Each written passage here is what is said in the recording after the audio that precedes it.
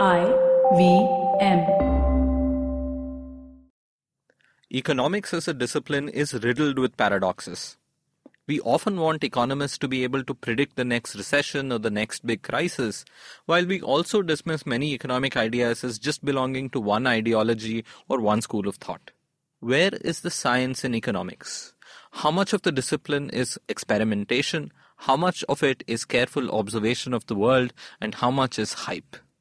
Economist Ajay Shah joins us today on the Pragati podcast to talk about the dismal science.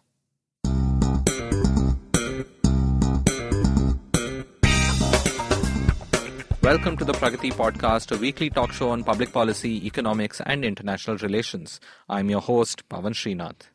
Ajay Shah is a professor at the National Institute for Public Finance and Policy in New Delhi. He's no stranger to most of my listeners. He's a popular columnist. He has a fantastic blog at blog.theleapjournal.org, and his scholarly work is lucidly written and accessible to all.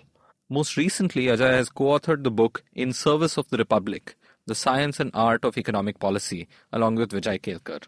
If you're in any way a student of public policy, this book is a must. We'll start our conversation with Ajay after a short break. We would like to thank HDFC Life Insurance for supporting this show. HDFC Life has created an online video series called Behind the Journey with some of the most interesting people from the creative and entertainment industry. It explores the stories that are behind the glitz and the glamour of the spotlight and the screaming fans. Let's listen to a snippet from the episode featuring music producer Ritviz. Financial planning is extremely important, especially for like a person like me who like to splurge a lot. But I think once you have a goal set in your mind, I think back of your head you also know that, okay, cool, I need to stop at a certain point and I need to like plan this out, because if you really truly care about what you want to do in 5 years and 10 years, you will save and you will make sure that that dream becomes a reality. As you just heard, setting goals is crucial for your finances as well as your career. You can watch all episodes of Behind the Journey on the HDFC Life Insurance YouTube channel, youtube.com/HDFC Life. Take control of your personal goals with HDFC Life's financial solutions. Plan now with HDFC Life Insurance. Terms and conditions apply. HDFC Life Insurance Company Limited, IRDAI registration number 101. Hi, I'm Pavan Srinath and welcome to the Pragati podcast. I'm here with Dr. Ajay Shah today. Dr. Shah, welcome to the show. Thank you for having me here. You've recently written a book called In Service of the Republic, The Art and Science of Economic Policy with Vijay Kelkar. And I absolutely loved the book. And you have a great podcast with Amit Verma as well, where you talk about the book and the way the Indian state and Indian policy making has evolved over the last 70 odd years. Today, I want to focus on the science part, the science of economic policy making. And even there, I want to first focus on the science of economics itself before getting into the application of economics, which would be policy. So here, you had a very interesting blog post way back in 2012 where you compare and contrast economics and physics. And while the entire economic profession might have a physics envy at some level, and that's been discussed elsewhere too, the analogy you draw is to the progress between Tycho Brahe, Johannes Kepler, and Newton. Could you elaborate on that for our listeners? Sure. The sequence that worked out in history was that Tycho Brahe was the guy who built a good data set. And until that data set came about, there was really no deal. So it's fascinating to know that at the time of Copernicus, who proposed what you might consider a blindingly obvious proposition, that the Earth goes around the sun and not the other way around, the data sets of the time actually did not prove this so clearly. So Right. the state-of-the-art data set of the time was basically from the Greeks. It was an extremely low-quality data set, and you could tell horrible stories about epicycles based on that data, or you could claim that the planets moved in circles around the sun, which is also untrue, which is what Copernicus believed. And so Copernicus also had to put epicycles into his models. And with the low quality data, it was actually not that obvious. Right. The breakthrough came when Tycho Brahe built a better data set. So it's important to see the role of that better data. And then came the first milestone of analyzing that data, which was done by Kepler. It is interesting that Tycho Brahe was no great friend of Kepler, but late in his life he understood The only guy who's going to make progress with this data is Kepler. And so the entire data set went to Kepler. So the idea that planets could be in elliptical orbits comes from Kepler and his sort of analysis of that data, right? So Kepler analyzed that data and, of course, proposed Kepler's laws. The planets move in ellipses, sweep out equal times in equal areas, and so on. And in that framework of ellipses and the Tycho Brahe data set, it's, of course, blindingly clear that Copernicus was right. It is the planets that go around the sun and not vice versa. And Kepler could do this without any epicycles. And that was an absolute breakthrough. So that is stage 2. After you've got a data set, you've built some broad empirical regularities around that data. And that set the stage for stage 3, which is Newton, who tried to tell a deeper theoretical story that would predict those empirical regularities. And this is, of course, the dream running in the mind of everybody who's been brought up on the history of science, that we first establish some good data sets, and then stage 2, we find statistical regularities in those data sets, and then stage 3, we build some theory around it. And even now, physics is chasing a grand unified theory which may or may not exist, right? But this is always a progression, that first you build the data sets, then you discover the empirical facts about the data sets, and then you dream of what theories could actually be going on, what could be the theoretical machinery at work in that. So if this was how physics progressed, how would that compare to how the profession of economics has progressed? There are 2 key differences that I think we need to worry about. The first is that economics measurement is often truly awful. Right. Okay, so many of us are in love with words like GDP, but as a head of CSO once said, if you come into my kitchen, you will not eat my meal. It is very, very difficult to observe the national account statistics. We do wrong by taking these things seriously. The financial markets data is great because you observe a transaction, a time, order, a quantity. These things are observed perfectly. Inside an e-commerce company, you will see the transaction flow, and that's great. By the time you get to the accounting data presented by firms, it is good, but there are some frictions, there are some difficulties. By the time you go to households and ask them questions, it is becoming more difficult because many households may not truthfully answer or may not even remember. And it is more of a stretch. So the data you may not be able to sample certain houses as well, right? There will be difficulties in sampling. And by the time you get to household survey data sets, there is quite a crisis, again, particularly in India, about administration. It is very difficult to organize a large team of field workers who will honestly go out into the field, meet the households that they were supposed to meet, write down the information faithfully. We're a country where school teachers don't show up to teach. So we have to worry when some civil servants are expected to go out and obtain data. So the measurement side of economics is extremely weak.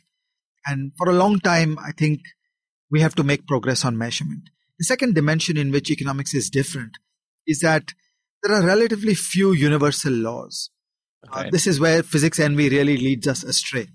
Amazing dogma of physics is all the natural laws are identical at all places in time and all locations in the universe. It is amazing that far away in the stars, there is an explosion going off with exactly the same laws of nature as those that prevail in front of us in a lab, in an experiment. But the humanities and the social sciences are not like that. There are actually many, many different locales, and they each have their own logic. They each have their own working. The world is actually made up of tens of thousands of data sets, and each data set has its own story. There is much less opportunity for generality. And for a long time, I think our job is to just go deep dive into one data set after another and learn what is going on there, derive these empirical regularities, have low arrogance about having theory, about having a deep understanding of what is going on. So I think of economics as a lot of applied statistics, with a little bit of theorizing thrown in. There is a sprinkling of useful theorizing.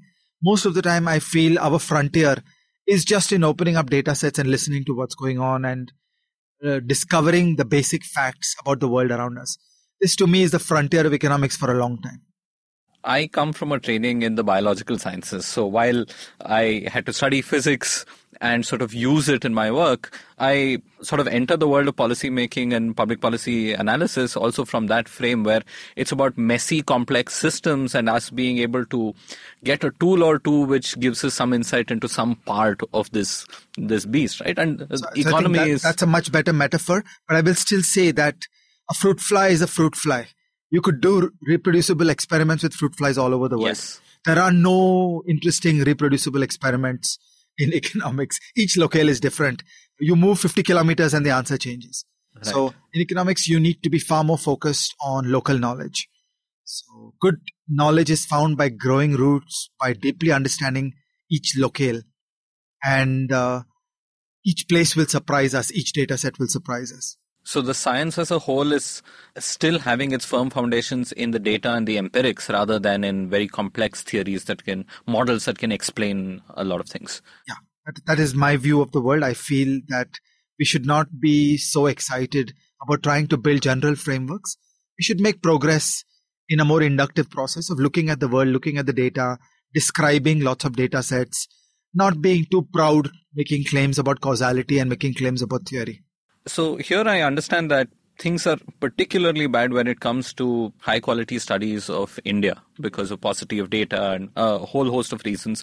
And there might also be perverse incentives in the profession of economics. But before we sort of get into that, could you tell us about how, say, the American system, where there's a lot of money that's been thrown in, there have been a lot of economists who have worked, how has the knowledge developed in the US about how various economic forces work in macro and micro and other things? Like, for example, we often read famous essays, right, written by great scholars. You have Hayek talking about price. You have many people who have propounded these great theories. You have Coase talking about the firm. How does that square with evidence from the real world, with perhaps a role for experimentation and experiments? How does that theory and that evidence if you look in the journey of ideas, at first, economics was done in English, and there were violent disagreements about almost anything. Okay? So you had many, many schools of thought, and they each seemed to endlessly debate with each other, and you could never settle disputes. And was that again because of a lack of data? Do you have schools of thought when one can't I'm telling it in historical sequence. Right. And folks like Samuelson built a new construct where the hope was that we will be able to do more theorizing, and we will be able to build data sets, and we will be able to confront the alternative views of the world with testing through econometrics. And we will actually close some of these debates where we will settle things one way or the other. Samuelson himself said much later in his life that the great disappointment of his life was the failure of econometrics at settling disputes. So this is a messy subject. I don't want to pretend that there is a great economic science in the United States. There are problems everywhere. I want to worry more about the sociology of science. Finally, economists are people, and people respond to incentives. So economists also respond to incentives. And we have these very perverse problems that come about in economics because there is no reality check in academic economics. So let me start at a contrast in engineering. How does research in engineering make progress? The research in engineering makes progress first because these are black and white truths about the nature of matter and the design of some system that is replicable by other people, and it faces the test of the real world, that success and respect is when your design is put into motion in the real world. And it becomes a machine, it becomes a device, it becomes a product, and it goes and has some real world impact. Okay, so classic stories about researchers in Stanford and Berkeley, John Hennessy in Stanford, David Patterson in UC Berkeley, who built novel ideas around CPUs.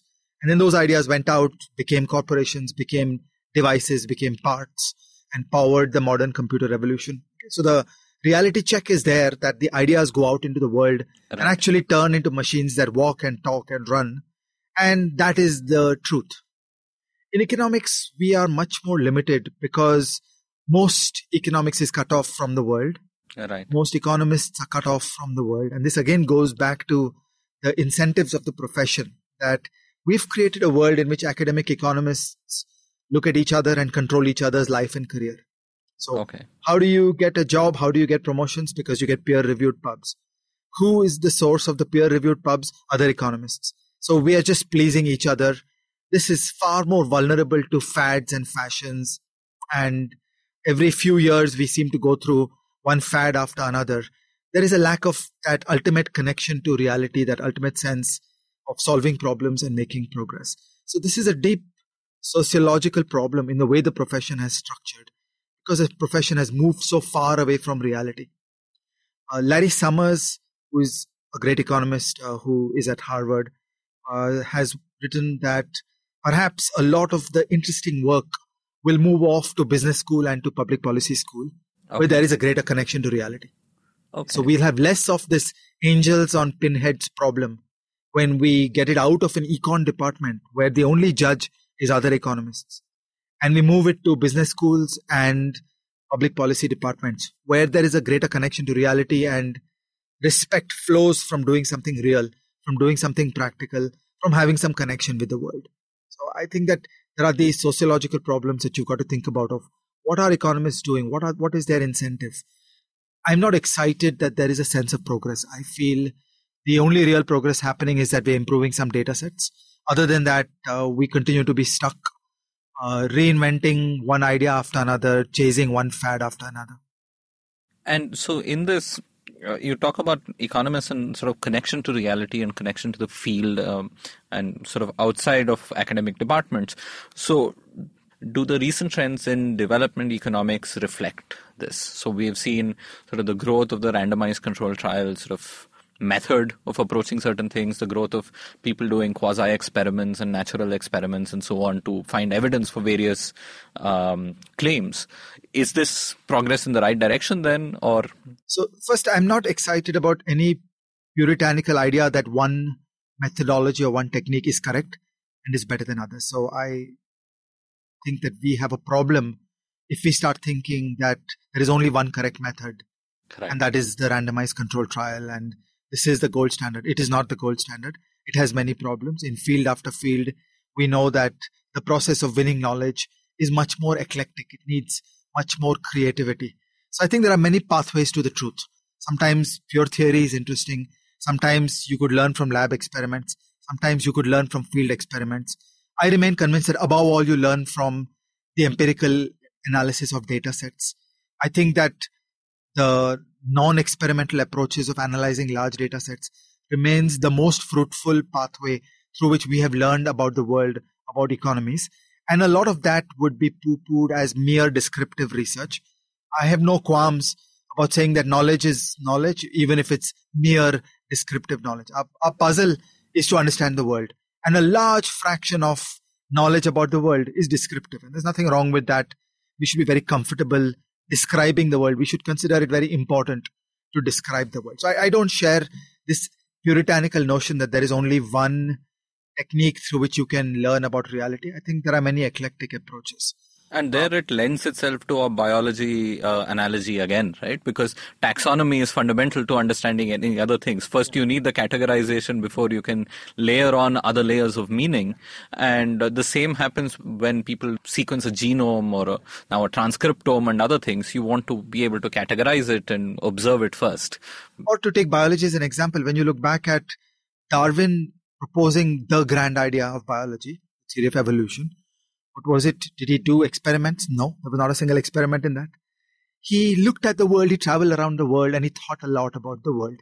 He looked at enormous amounts of data. He just consumed facts upon facts upon facts in his head. So it was a very large data set that got him thinking, and he came up with the single grand blinding insight about the world. And that's really a great achievement, and more power to that. So this is a reminder that let's not wear methodological blinkers.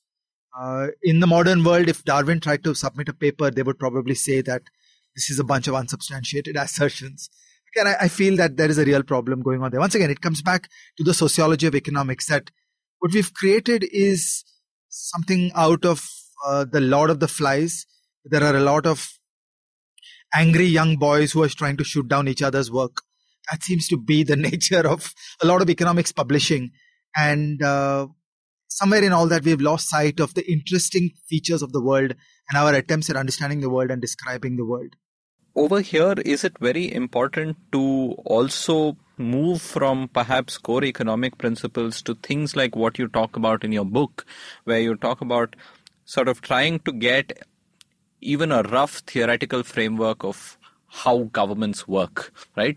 Even if it doesn't have predictive ability necessarily, or, sort of a deep classification or analytical ability, that rough model of how X might lead to Y, how one government action might lead to an outcome, becomes far more important than having very deep theoretical knowledge of how to do a very rigorous, say, cost-benefit analysis or something else in policy. Once again, the sociology of science comes in the way. That once we define these narrow things called departments, and we define a list of journals in which you have to publish in order to win a job or a promotion, then actually there's a great narrowing of the mind that goes with that. The world is complicated. We should grapple with the world. We should try to figure out the world. And I wish there was more incentive for researchers to think about the world and understand the world. In this book, we don't worry so much about publishability and the journals, and that's how we make progress. Okay, so right. I feel that really the biggest thing that we have to get out of is our own blinkers of what is a paper, what constitutes research, what is publishability. So when I was young, I was always told that you need to have an overwhelmingly powerful publication orientation in order to make progress in the field. Today, I feel that publication orientation is one of the more harmful things that can afflict a person. You've got to be interested in the world. You've got to have curiosity about the world. You've got to want to understand the world. And then many products may come out of it. Some of them can be essays. Some of them can be more technical articles that may be acceptable to conventional journals. Some of them can be books. But our loyalty should be to understand the world. And that brings me to the RCT phenomenon. I think it's important to understand the sociological foundations about how RCT became important. Okay, on one hand, you have the simplistic managerialism of funders. Right. So you have a donor agency like the UK DFID that is constantly under attack inside the UK, which is being told, you guys don't deliver value, we want to shut down this agency, we want to pull back its funding. It would like to come up with simplistic arguments about what is impact. So you get this whole idea of measurement, that we went into this district, we launched a program, and so many children who used to be stunted managed to fare better. So there is this simplistic notion that if we push more for measurement, we'll make progress. So there was one strong incentive that there were principal agent problems between citizens and bureaucracies, between the top management of an aid bureaucracy and the juniors in an aid bureaucracy. Or even if you consider a philanthropic foundation, you have principal agent problems between senior people in a philanthropic foundation and the junior employees, where the seniors will ask the juniors, show me that your grants made a difference to the world. And then suddenly you get this whole accent on quantification and measurement. And that straight away gives you a narrowing of the mind, because you look for simplistic, crude notions of impact. Okay, so if there was a funder who was giving money to Charles Darwin or to Friedrich Hayek, you would probably have been disappointed because you're not able to demonstrate any impact. Okay, so this is one kind of sociological problem where RCT became very appealing because it allowed every bureaucracy to look good. So the bureaucracy said, we will do the tiny class of problems where we will go to Bihar and we will add vitamins into the diet of some children and they will do better in school, and I will be able to show this clinical trial evidence to my bosses, and my bosses will be happy, and my bosses will be able to show it to the taxpayer, and everybody is satisfied. And of course, this is a grossly suboptimal use of money. There are 100x, 1000x better uses of money in terms of fostering the development of India, but leave it be. We are not actually interested in the problem. We're interested in each person getting ahead in their career. The flip side of this was the different sociological problem amongst the economics journals and the economics profession, where in that Lord of the Flies game, we got a reductio ad absurdum, that The journals and the referees concentrate on shooting down any paper which is not, double quotes, rigorous. Okay. And so you're down to only one notion of what is rigorous, that it's done as a randomized clinical trial. And if that is there, I have proved beyond all reasonable doubt that some little proposition is correct. There's a shrinking of the mind, there's a narrowing of the discourse, because a lot of other important methodologies and questions are not allowed to flourish and triumph. And in fact, most good knowledge is produced through those other channels. So in the ugliness of the game of journals and referees, the RCT became very valuable because it seemed to produce a decisive answer. And even in a lot of the flies, facing unpleasant editors and referees, it was not easy for the editors and referees to say there is a flaw in this. There is, of course, a dark secret about the RCT implementation, similar to the household survey implementation, that you have some X number of field employees wandering around in rural Gujarat, some of them measuring a control, some of them administering a treatment. What is the actual quality of implementation that is there in all this? Nobody counts that. Nobody thinks about that. We just believe that because an author asserted that this is true, it must be true. And the data sets are not very useful because there's no replication. There's little development of a reproducible science around those kinds of data sets. So I think that this really is not a useful way of making progress for a lot of problems. And I just feel that it's a pity because this is not helping in terms of understanding the world. So even Land Pritchett has this argument against RCTs where he, I think, talks about how most of the RCTs are focused on either service provision or on poverty alleviation programs. And the bulk of real poverty alleviation that has come in the world has been through higher economic growth. And so thinking about growth and the kind of problems around how economic growth can be generated in various circumstances in various countries does not lend itself to an RCT or experiment style approach, right? So if you care about the world, if you want to understand the world, if you want to make a difference in the world, you'll go down a different path. If you are a rat in that maze obeying certain rules of the game, the Lord of the Flies of the referees and the journals, and the entire principal agent problem of bureaucracies, either in the philanthropic institutions or in the aid organizations, then you will go down a different path. I would invite you to look at the hundreds of endnotes in this book and look at what literature we have used. So in this book, we have no concern about the fads and the fashions and whatever else is going on, because this book is not being submitted into the journals and referees game. We're just trying to understand the world. And Kelkar and I are both copious readers. We've been reading all our life. We read intensively. We study all the time. And it's interesting to wonder what is the selection of the knowledge, the books, the papers, the articles that fed into this book. And you'll see very little of the conventional fashions of economics featuring at the end of this book. I think that's a comment on where we are going wrong, or at least to Kelkar and me, where our loyalty is only to understand the world. And we are luckily immune to the Lord of the Flies. These are the papers that we find useful. So please tell me if this is a fair analogy to make.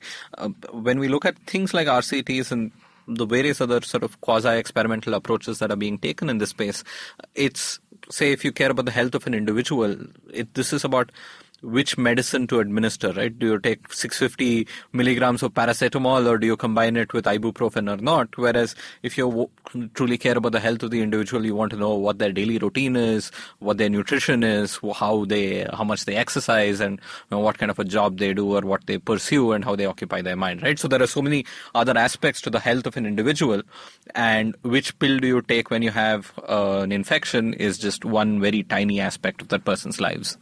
So as you say, a large fraction, the dominant fraction, 90% of health research is actually descriptive. You use large data sets and you look at what's going on. When you come to the narrow purpose of examining a certain treatment, does it work or not? We use clinical trials. And we are all very conscious of the problems and difficulties of clinical trials. The treatment effects are different across different people, because there are so many other complications. And that in a way is the real problem of a lot of what happens in the modern world, if I have two different medicines that are being given to me, how do they interact? You won't have a clinical trial that answers that. Each person is different. Our DNA is different. Our obesity is different. Our diet is different. Our environmental factors are different. And it is extremely difficult and costly to do hundreds of clinical trials that will explore that multidimensional space and come up with conclusive answers. So this in a way is a limitation, that we should not be too proud and too arrogant about those claims that are made. A drug that is tested for a 3-month treatment period, if it is applied for a long duration, does it really work? Right. Similarly, a lot of trials have used male subjects. Do you really mean that you can use this for women who are patients? Does it port across countries? Does it port across diets? There's a whole bunch of difficulties that go with that. And in that sense, I'm cautious about the gold standard claims that are made around clinical trials. They are an element in the path to knowledge. They are a valuable and important element in the pathway to knowledge. They have limitations. We have to use them. We should not make exaggerated claims about them. I get embarrassed at how in economics, there are many people for whom if a paper is not an RCT, I will not read it. And once a paper is done using an RCT, I will start making exaggerated claims around it. And both these are just pointless. There are huge, huge limitations. You can't ask many interesting questions, as you were saying a moment ago. Finally, the grand questions about a country are often not amenable to RCT, and each RCT has some local meaning, assuming it's administered properly. It has some local meaning. So I think of RCTs for practical problems as being a useful tool for an official, not really too much for an intellectual. So if I was an IAS officer in Bid district rolling out a program, I would do A/B testing. So think about the way. So it's grand A/B testing. It's just a lot of A/B testing. So you want every marketing manager to do lots of A/B testing. But is that really central to science? Not really. So similarly, I would want every IAS officer to do lots of A/B testing, to constantly innovate, experiment. Should the color of this thing be blue or should it be red? And keep testing, keep figuring this works better, this works badly. But there is little generality in those results. And most important questions are not addressable using that particular vehicle. The other critique I've seen of while RCTs come from the development economics sort of subdiscipline, Paul Romer has made a critique of macroeconomics and those fields, saying that there's an over-mathification of the field. Do you think there is merit over there as well, that there are perverse incentives where... So once again, it's the same story that I said a moment ago. For me personally, I get excited by the world. But for a lot of the economics profession, I think we came from an applied maths tradition. Long, long ago, when economics was young, in Samuelson's time, there were no data sets. There were no computers and there were no data sets. So economists got used to sitting with a whiteboard and inventing imaginary universes and analyzing those universes. They cared about simplicity and tractability of models, and that has its value. I'm not opposed to mathematical modeling, but I am opposed to mathematical modeling when it's an end in itself. It should be a means. It's a means to an end, and that end should be to understand the world. So when the models give useful insights as a tool for understanding the world, as a tool for trying to think about how to make decisions differently, that's great. When it just becomes a art show discussion about whether this assumption or this model is more elegant or less elegant, I get really unexcited. Long ago in 1992, Larry Summers has an article in the Scandinavian Journal of Economics where he tells a very interesting story. He talks about market efficiency, about financial markets being reasonably hard to forecast.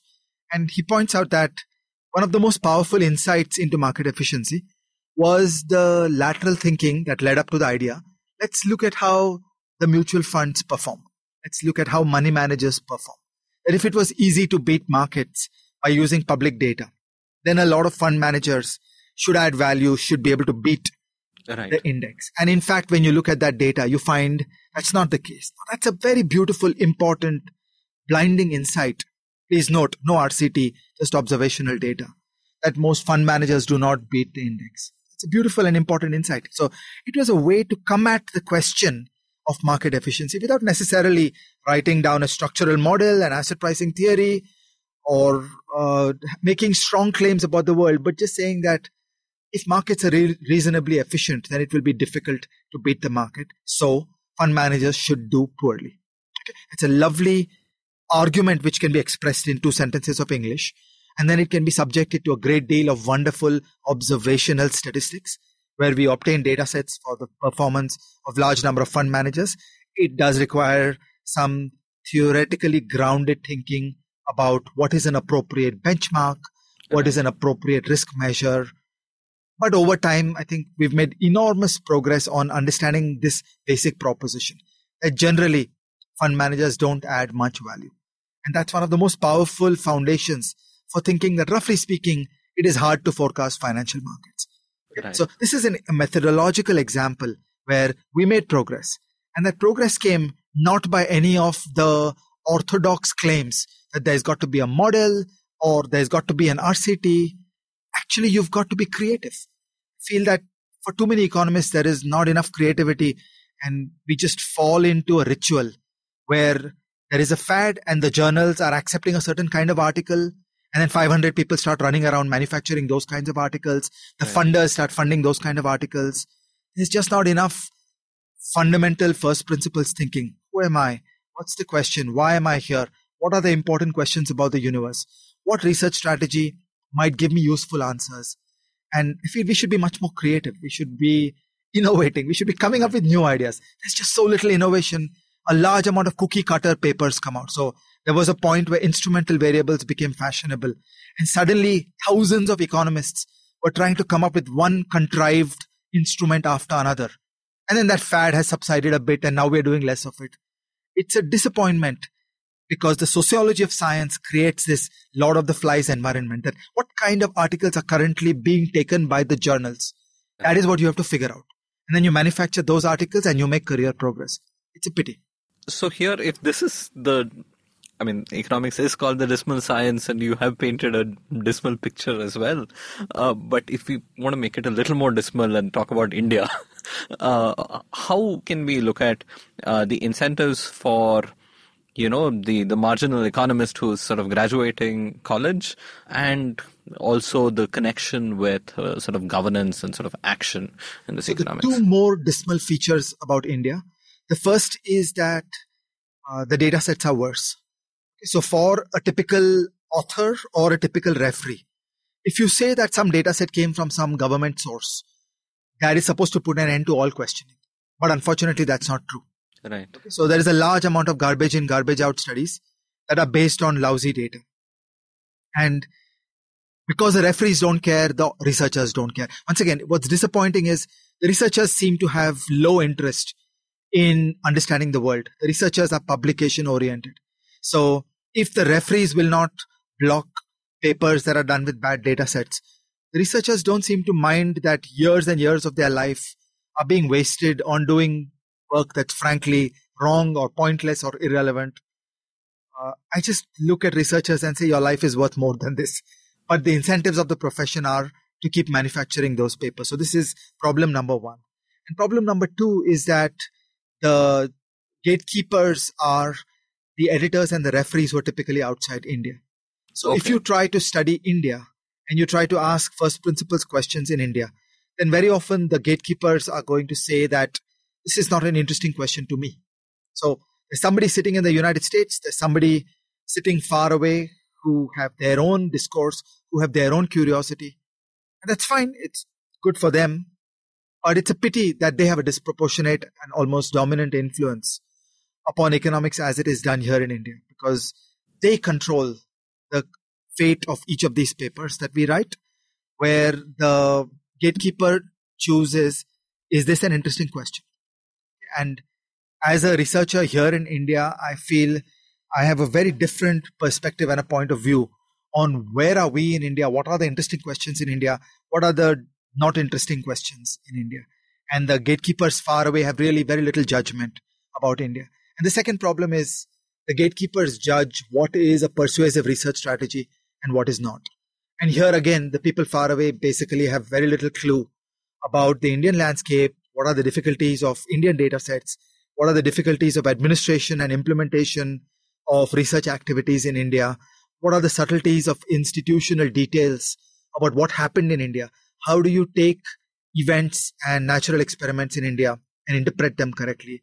As an example, there are many, many papers surrounding the SARFAESI law, which was enacted in 2002. I was one of the people that worked on that law. And I basically shake my head at most of those papers because neither do they understand the event correctly, nor do they use the CMI data correctly. But there are now many, many papers in top journals, and those papers are considered the gospel truth on understanding the SARFAESI. And I'm just disappointed that we are messing up knowledge of economics in India by handing power to these gatekeepers outside. So in the sciences, there's been a change in the last couple of decades where you've had a preprint revolution, if you will, with Archive and other sort of services coming in where the gatekeepers were disintermediated and this kind of knowledge becoming more accessible, and the peer and peer review became a much wider set of people, right?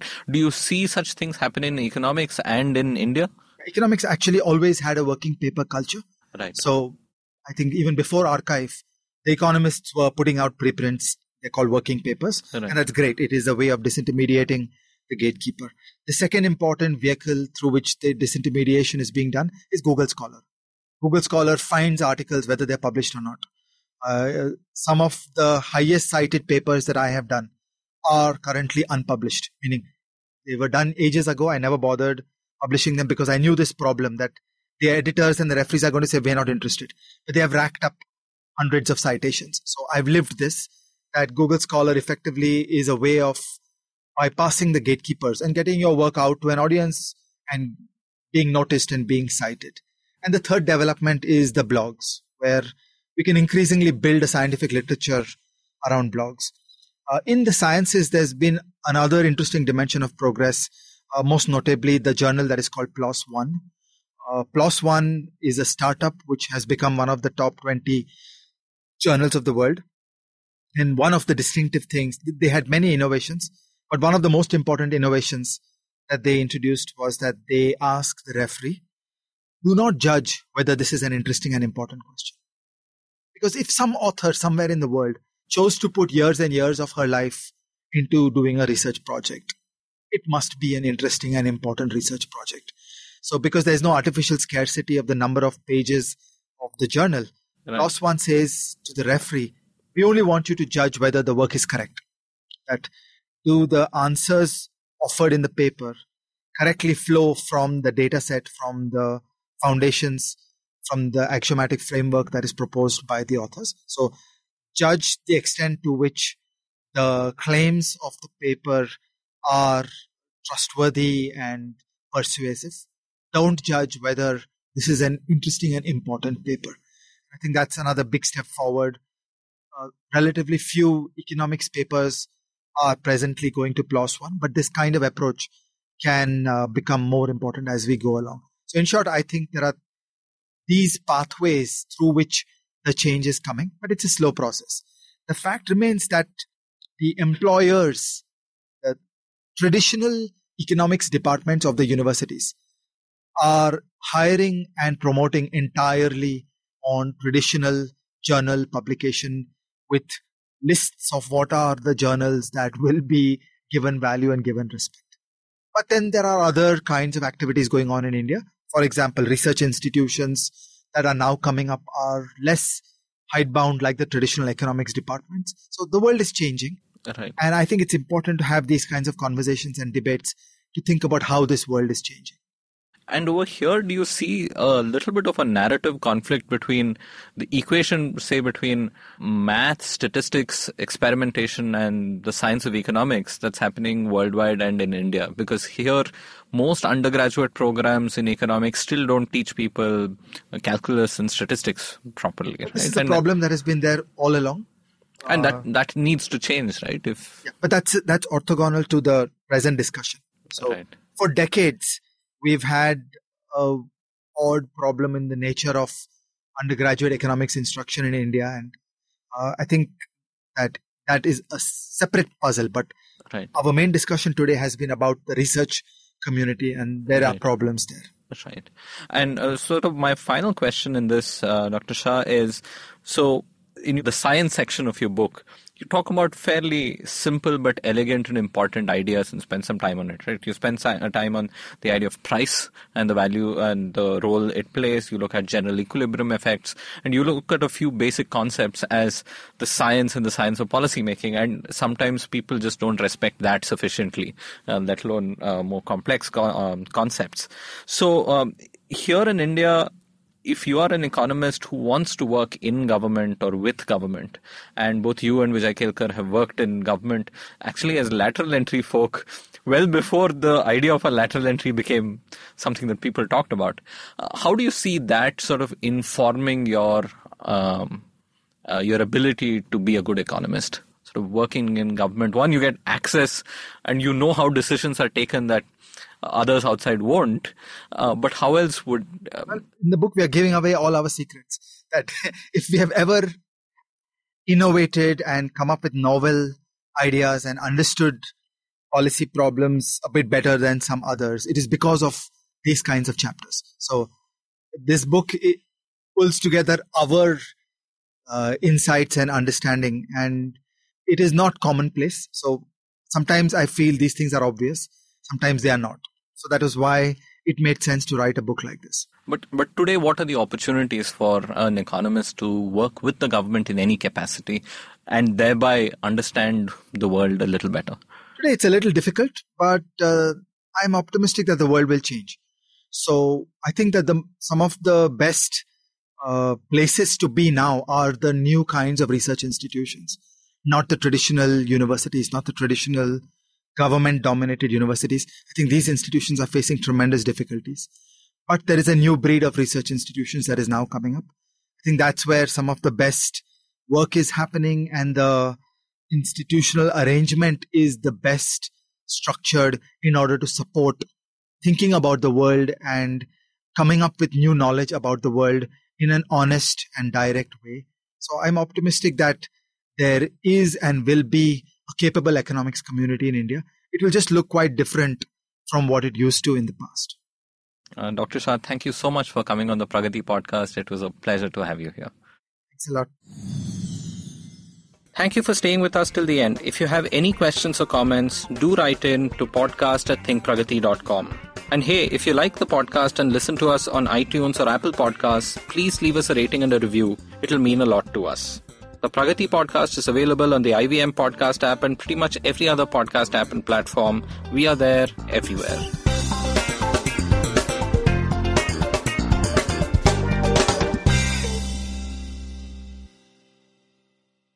I hope you enjoyed that show. We'd like to thank our sponsors on the network this week. Thank you, HDFC Life, for coming on board. Also, would like to thank Storytel for continuing the long-time advertising that they've been doing with us. And if you have a brand and you'd like to advertise with us, please send us an email. We'd love to talk to you. And let me tell you a couple of things that you should check out this week. On States of Anarchy, Humsani talks about the Brazil-India relationship. On Agla Station Adulthood, Ayushi and Ritasha talk about pleasure, sex, and much more. On a nostalgia-laden episode of the Geek Fruit podcast, Tejas and Dinkar go back to the franchise with the Sam Raimi, Tobey Maguire Spider-Man movies and talk about how they hold up today, 12 years after the last movie came out. On our Kannada podcast, Thalle Harate, scholar Avinash Amble combines neuroscience, mathematical logic, and the cutting edge of computer science to explain the history of machine vision to Pawan and Surya. On Tapri Tales, Madhuri weaves the tale around a conversation between three friends. Thanks and keep listening. नमस्ते, मैं हूँ सौरभ चंद्रा और मैं प्रणय कोटस्थाने। जब महफिल खत्म होते होते दरवाजे के बाहर पुलिया के ऊपर हम दुनिया भर की जटिल समस्याओं को सॉल्व करने में लग जाते हैं तो हो जाती है पुलियाबाजी। अब आजकल के अपार्टमेंट वालों ने तो कभी पुलिया देखी नहीं होगी, पर आप फीलिंग तो समझ ही सकते हैं। तो आइए शामिल हो जाइए हमारी पुलियाबाजी में, जहां प्रणय और मैं एक से एक इंटरेस्टिंग टॉपिक्स की तह तक जाएंगे। Artificial intelligence, bitcoin, Pakistan, medical education, currency crisis, कभी हम दोनों के साथ और अक्सर स्पेशल एक्सपर्ट गेस्ट की कंपनी में। सुनिए हमें IVM की वेबसाइट, ऐप या अपने फेवरेट पॉडकास्टिंग प्लेटफॉर्म पर हर दूसरे हफ्ते।